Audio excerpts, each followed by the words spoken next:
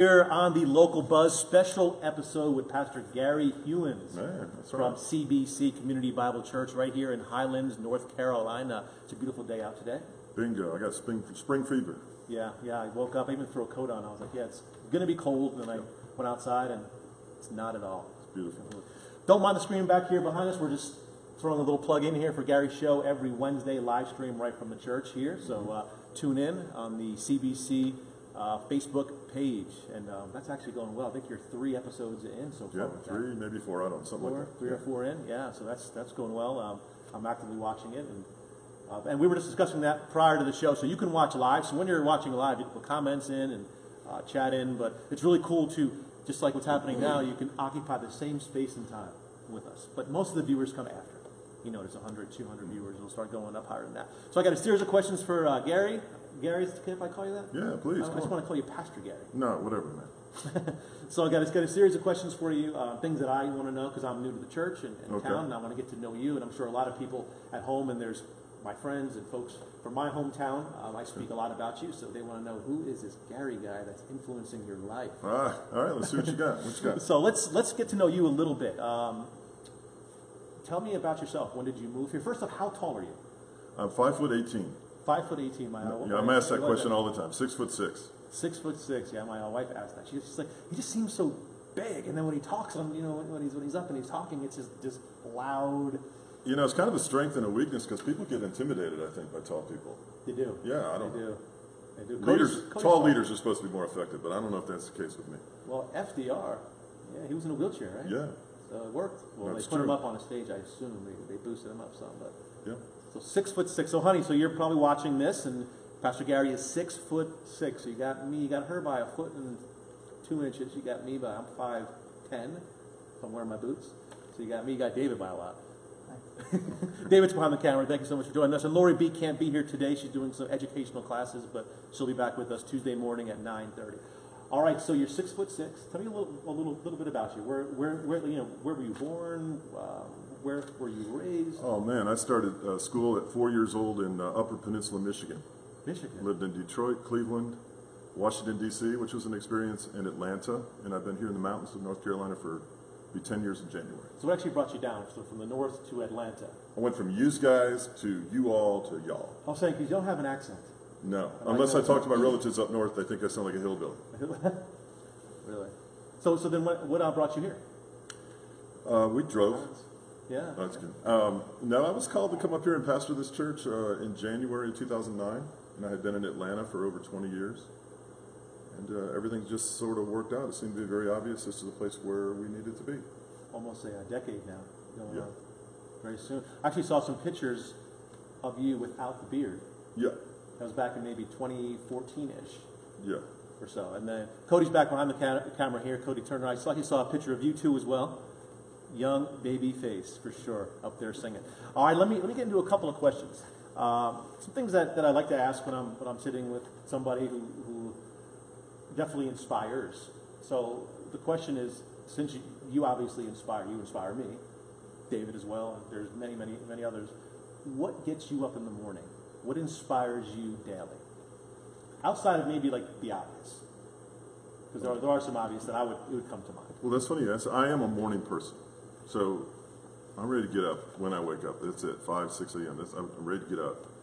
I'm ready to get up and excited about what I do.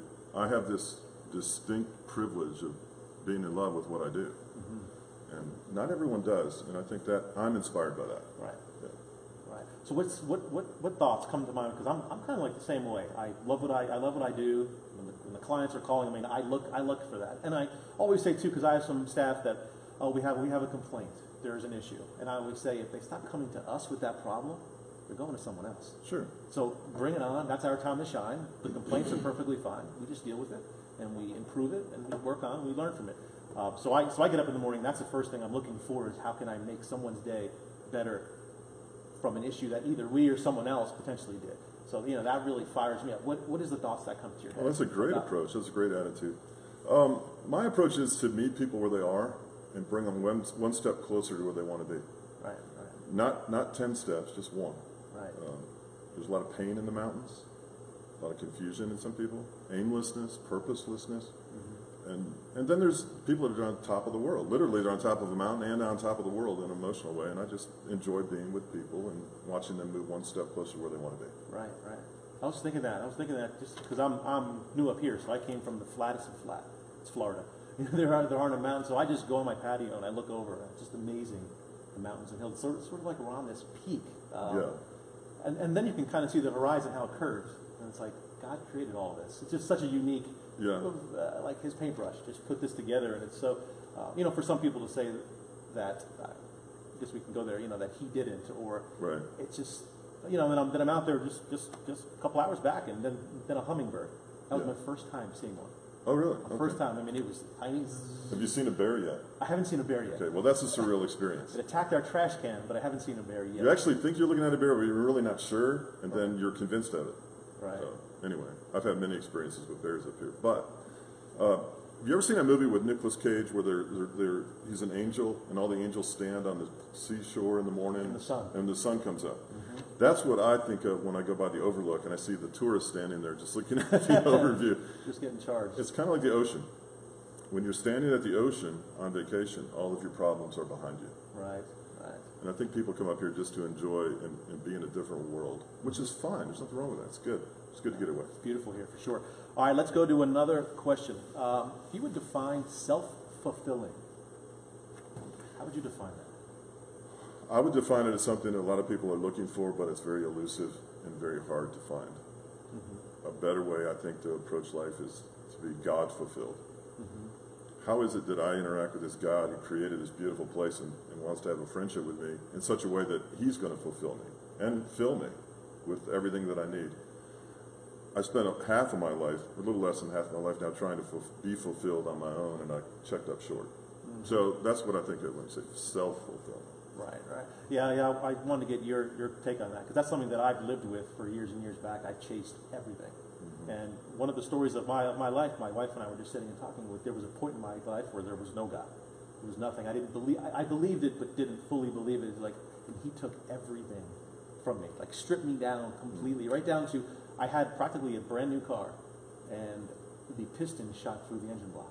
Like it just, on the interstate. Yeah. And there was no way. Then they said, well, you didn't have oil in it. They drained all the oil out. It was completely, there was no oil in it, drained it all out. So when I got it inspected, they said, the warranty that it doesn't cover, you can get your oil changes. Open my glove box. I said, every 3 months. They're right here. I said, there's no way. I even called my dad. I'm like, Dad, I need help. I need backup. So we're debating with this dealership to get a new engine. I had to go all the way to that level. And then I sat back and I was like, that was one of the pieces, I'm dropping it, that was one of the pieces of my life where things were just being stripped. It was like, I don't know if it's where something was telling me you don't deserve it, or that's what happens. You have to get stripped down before you're built back up. Well, it happens in a lot of areas of life. It happens with marriage. It happens with finance, romance. It happens on a personal level. It happens in the marketplace. If you don't change the oil, if you don't get checked up, if you don't check in with God every once in a while, the engine locks up. You don't go anywhere. Eventually, you're brought to a place of utter helplessness. That's what happened to me. It was that way, like everything. Sometimes it takes that. Every dollar, my relationship, my family, but it just happened in piece by piece, and it wasn't like I was going out trying to find that. Yeah. It just was happening. It was like, you're not on the right path. This will take it away. Yeah, most people shake their fist at the sky and say, no, why am I in this situation? When in reality, if you weren't, you wouldn't even have that need or desire for God. Once I humbled, all of a sudden I noticed friends, they started coming around, men of God. Mm-hmm. I mean, now I'm surrounded by them. My business partners, my friends, they're all, but I didn't go asking for that, nor did I pray for that. It just started happening. Now I pray for it. Yeah. Now I'm thankful for it. You're making my point. God fulfilled. There you go. That's different. It's amazing. It's amazing how that happened. But that's a little bit of a journey. How about this? Can you define envy? Envy. Envy. I put it in the category of insecurity. If I'm envious of you, it's probably because I'm lacking something in my own identity, and I want what you have. And actually, I'd rather you not have it, even if it's not going to be had by either one of us. I want you to have it. So insecurity is something I see in a lot of people, but I see that changing. An absence of a real understanding of who they are and how valuable they are. Therefore, what someone else has, we want to make up that deficiency, to fill that void. Right. Yeah. I see that a lot in younger relationships and insecurities that happen between men and women when they date. and this control comes in, and it's just kind of toxic, nasty. Right. Anyway, there's some of that up here in the mountains, as there is anywhere. But there's one way of looking at it. Envy. It's kind of an emotional state. Yeah, I guess once the mind will shift into like, well, I am special. I have these certain things about me that are different. I don't need this or I don't need that. That's something else with me personally. I've come to that point, and we've discussed that. I'm in that state where I don't need special things. I don't need to buy things to make me feel good.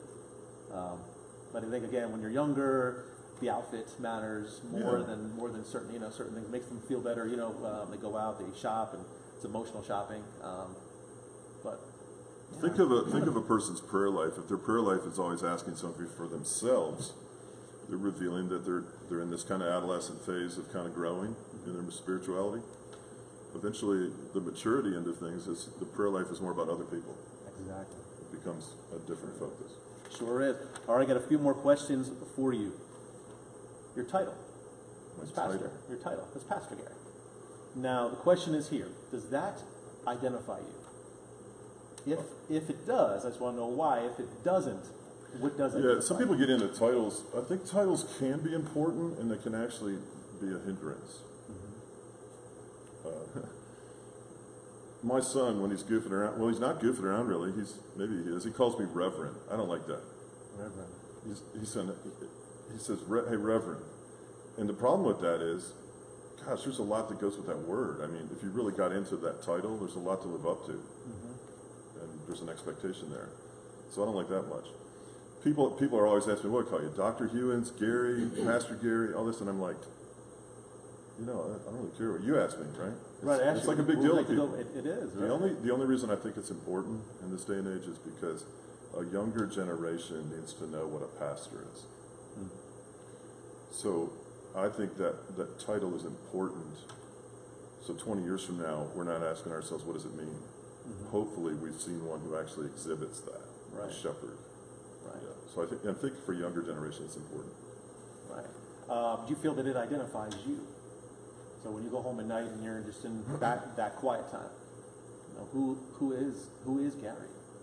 No, I don't think it does. I mean, you can really get messed up with that, like thinking you're supposed to be more than you actually are, thinking you're supposed to be so far further down the road than you actually are. You just have to be yourself, and you can be self-deprecating. You can be humble.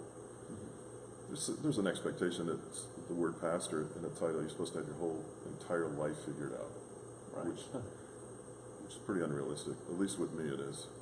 Right. So they can be good. Title can be good, and a title can be a bummer. I know. Yeah, I've been there. It's tough because we're just human.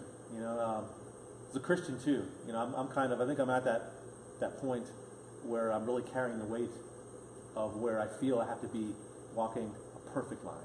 Yeah. Just completely perfect. And when mistakes do happen or sins do come up, and we discuss that too, or slip up with like a word, or we joke around and there's a word that we shouldn't say that I feel it's not a sin. And David, we kind of had that jockey back and forth with things, but try to walk that line, and that's a lot of stress in itself, instead of let it be more of a natural flow. And I know as my heart is changing, as my heart has changed, I feel I'm more hard on myself. Yeah. With it, I don't know if that's part of the journey through, and that is part of the journey, and that's something that keeps a lot of people from even starting the journey. Because it's tough. Yeah. It is. It's tough, but then it becomes habit, and then from it becomes habit, who you are, right? It becomes the person you are. But it is a tough journey. It's harder than what a lot of folks think, but it's supposed to be hard. Sometimes life is difficult. Sometimes the yoke is supposed to be easy and pretty light. It's different. Whatever's necessary to get you to where you need to be. A lot of people think that I hear the word hypocrites all the time about Christians. I don't know if that's true or not. I think we're just sinners. That's it. Yeah. That's it. People say all the time there's as many divorces in the church, if not more, than there are. Well, of course they are. People who got divorced came to church. That's right. Or bankruptcy. They came wanted healing. Whatever the case may be. I'm not on some kind of legalistic trip here. I'm just trying to meet people where they are. Like I said, and take them one step closer to where they want to be. Right. Get freed up. Got another question for you. If your journey, if it didn't lead you down this path to this town, to this church, where do you think you might be? You know, at age 27, I accepted Christ, and I had no idea what was going to happen. And I've been all over the world, and I've been in situations that 1/10 of 1% of the people in the world have had an opportunity to be involved in. And I don't understand it. I'm so undeserving, but very appreciative. I don't know. I'm pretty much like sold out for this whole gospel thing. If I wasn't here, I'd be somewhere doing something, writing something, pursuing something. I'd be traveling. There's no way I can see anyone taking from me the passion to share the scripture and the gospel. I can't fathom that. So I don't know what it would look like, but it would be pretty stinking exciting. So you said age 27. Let's go back a little before that. What brought you? What brought you to God? At that particular age, was there a circumstance? About age 17, almost age 27, I was drunk. Stayed drunk. I was a socially acceptable, high-achieving, athletic person who increasingly got more and more addicted to alcohol, and baffled myself with my behavior. That on one hand I had so much going for me, and on the other hand I was such a loser. I couldn't reconcile those two things until my engine locked up on the side of the road, metaphorically, and my life stopped. Right. Yeah. I just couldn't do it anymore. And then you turned to God. Was there a friend? Was there somebody in your life that? There was this obnoxious woman that worked with my mom. Come on by. Let me show you something. This woman worked with my mom, and she always like, hallelujah this, and bless the Lord, and Jesus this, and Jesus that. Anyway, she kept inviting my mom to church. We didn't go to church. Anyway, finally we gave in, so on Christmas Eve we went to this church, and I walked out of there I was dumbfounded. I couldn't believe. Right. I was crying. I didn't know why. I couldn't explain it. And I keep going back, and eventually I gave my life to Christ. Let me ask you a question. This is something that I'm wondering. When you're up there speaking, and Cody does as well, there's that huge emotional thing that builds up in me. Now, I haven't had the tears yet. I did it years back at a different church, but I feel that. I feel that coming on, and I'm trying to identify that. So I'm sorting out in my head. I think I feel sorry for the ones that are in church. They're hurting. Not feeling sorry for them, but just emotionally. I can kind of feel their pain, or feel their hurt, and I feel like crying. It kind of wants to come out. What is that? Is that just endorphins? Is that the human side of me, or is that a spiritual side? Like how is that chopped up? It's all the above. It's the first time I've ever brought this up, so I've never really inquired about it. If you actually have good leadership and you take a worship service, when you walk into the door of the sanctuary, you're not walking into a room, you're taking sanctuary. Okay? You're coming into a place that's got a specific purpose, a specific time. It's very defined. It's kind of like you can't be a helicopter and just come drop in. Right. You got to have a runway to take off. So you're preparing your heart, you're confessing, and you're having this expectation that you're going to spend time with the presence of God. So the worship service, if it's done properly, is orchestrated in such a way that the Lord sort of takes control of the human heart and brings you to a place of focus, sometimes abandonment, empathy as you're experiencing, exhilaration, liberation, freedom. For every person in there, there's some different dynamic or transaction going on. And while you may have that, someone else is leaking. They're leaking out of their eyes. Oh, when I see that, I'm like ready to. I'm like, I look out sometimes and people are crying or got the tissue going and whatever. Well, that's all a manifestation of the presence of God. We don't know how to actually explain it, nor do we know how to actually manipulate it. Right. Or Him, more appropriately said. So that's natural. Right. Yeah, you're physically responding to the presence of God, which is natural. And, boy, you should, but you're also spiritually responding and emotionally. Right. So, I mean, I've seen physical manifestations of the presence of God and deliver demoniacs. I mean, I've seen people tremble. There's all different reactions to God and His intensity, but you've got to approach Him in the way that He says approach me. I like it. Yeah. Cody as well. When he's up there, because I watch him a lot, so he's up there and I can see him. And he's thanking God. I just can, he just kind of that. It's going through him, which again, it kind of gets the endorphins. You're saying it's not the sad time. I then go into a thankful state. Yeah. It just kind of it's the ebb and flow of that service. Yeah. I never thought about that. But and some people are being corrected. Some people are being inspired. Some people are being trained, and some people are feeling compassionate as you are for others. Yeah. It's an incredible dynamic. It's like every week though. It's happening. No, you don't. Every week it's happening. You just take your hands off and let God do what He wants to do. I am. I'm trying. Yeah. Well, then I'll be tearing up. So. But that's okay. It's okay. All right, Gary. Got a few more questions. Actually, we went through my questions list here, so I'm going to put you on the hot seat in just about a minute or so. Okay. Got one more question for you. How many more years do you think you're going to be doing this for? No idea. And what is your current age? 50? 55. 55. Okay. You got plenty of time. Plenty of time. But do you think you'll be doing this into your 80s? I mean, like the position that you're currently in. You're leading a church. I will be in ministry the rest of my life, and I will never retire. But I'm formulating a very specific strategy for the next 20 years of my life. How long I'll be here is not up to me. Right. It wasn't up to me to come here, and it's not going to be up to me to leave. But when the Right, time is right, I will leave, or I won't. It just depends. Yeah. And then how do you know when that decision comes? So if there's a tough decision to be made, if there is to go someplace else or to move on. Because I just talked that over with a friend of mine. There's a certain client that wants to hire us, and I'm struggling with that. I don't align with the moral aspect of the business, but it's a lot of money. Mm-hmm. And so again, that business, because we can do good with that money. So I'm struggling I haven't heard yet what Well, I think there's a lot of factors. Like if big change is going to come in your life, then there's probably a burden there for that change. It's been there and it's been growing and consistent over time. I think an opportunity will usually find you rather than you manipulating it or manufacturing one. I think other people will kind of confirm that decision based on those people who really know you and your agenda and your motives. Mm-hmm. I think that it would make sense that it's in keeping with what's been happening in your development as a person. Mm-hmm. I think your family would benefit from the change, and I think it's in keeping with Scripture, and it's in line with your giftedness, and it's probably going to stretch you some. So I don't think there's any one answer. Right. And there's multiple ways and dynamics of looking at a major decision. Mm-hmm. That's multi-layered answer you gave me. Yeah, but if you're seeking the Lord and you're growing in your faith, these things will start to become very obvious, right. Which isn't a bad prayer, by the way. Right. God, be so obvious with me, I can't miss what you want from me. That's right. That's right.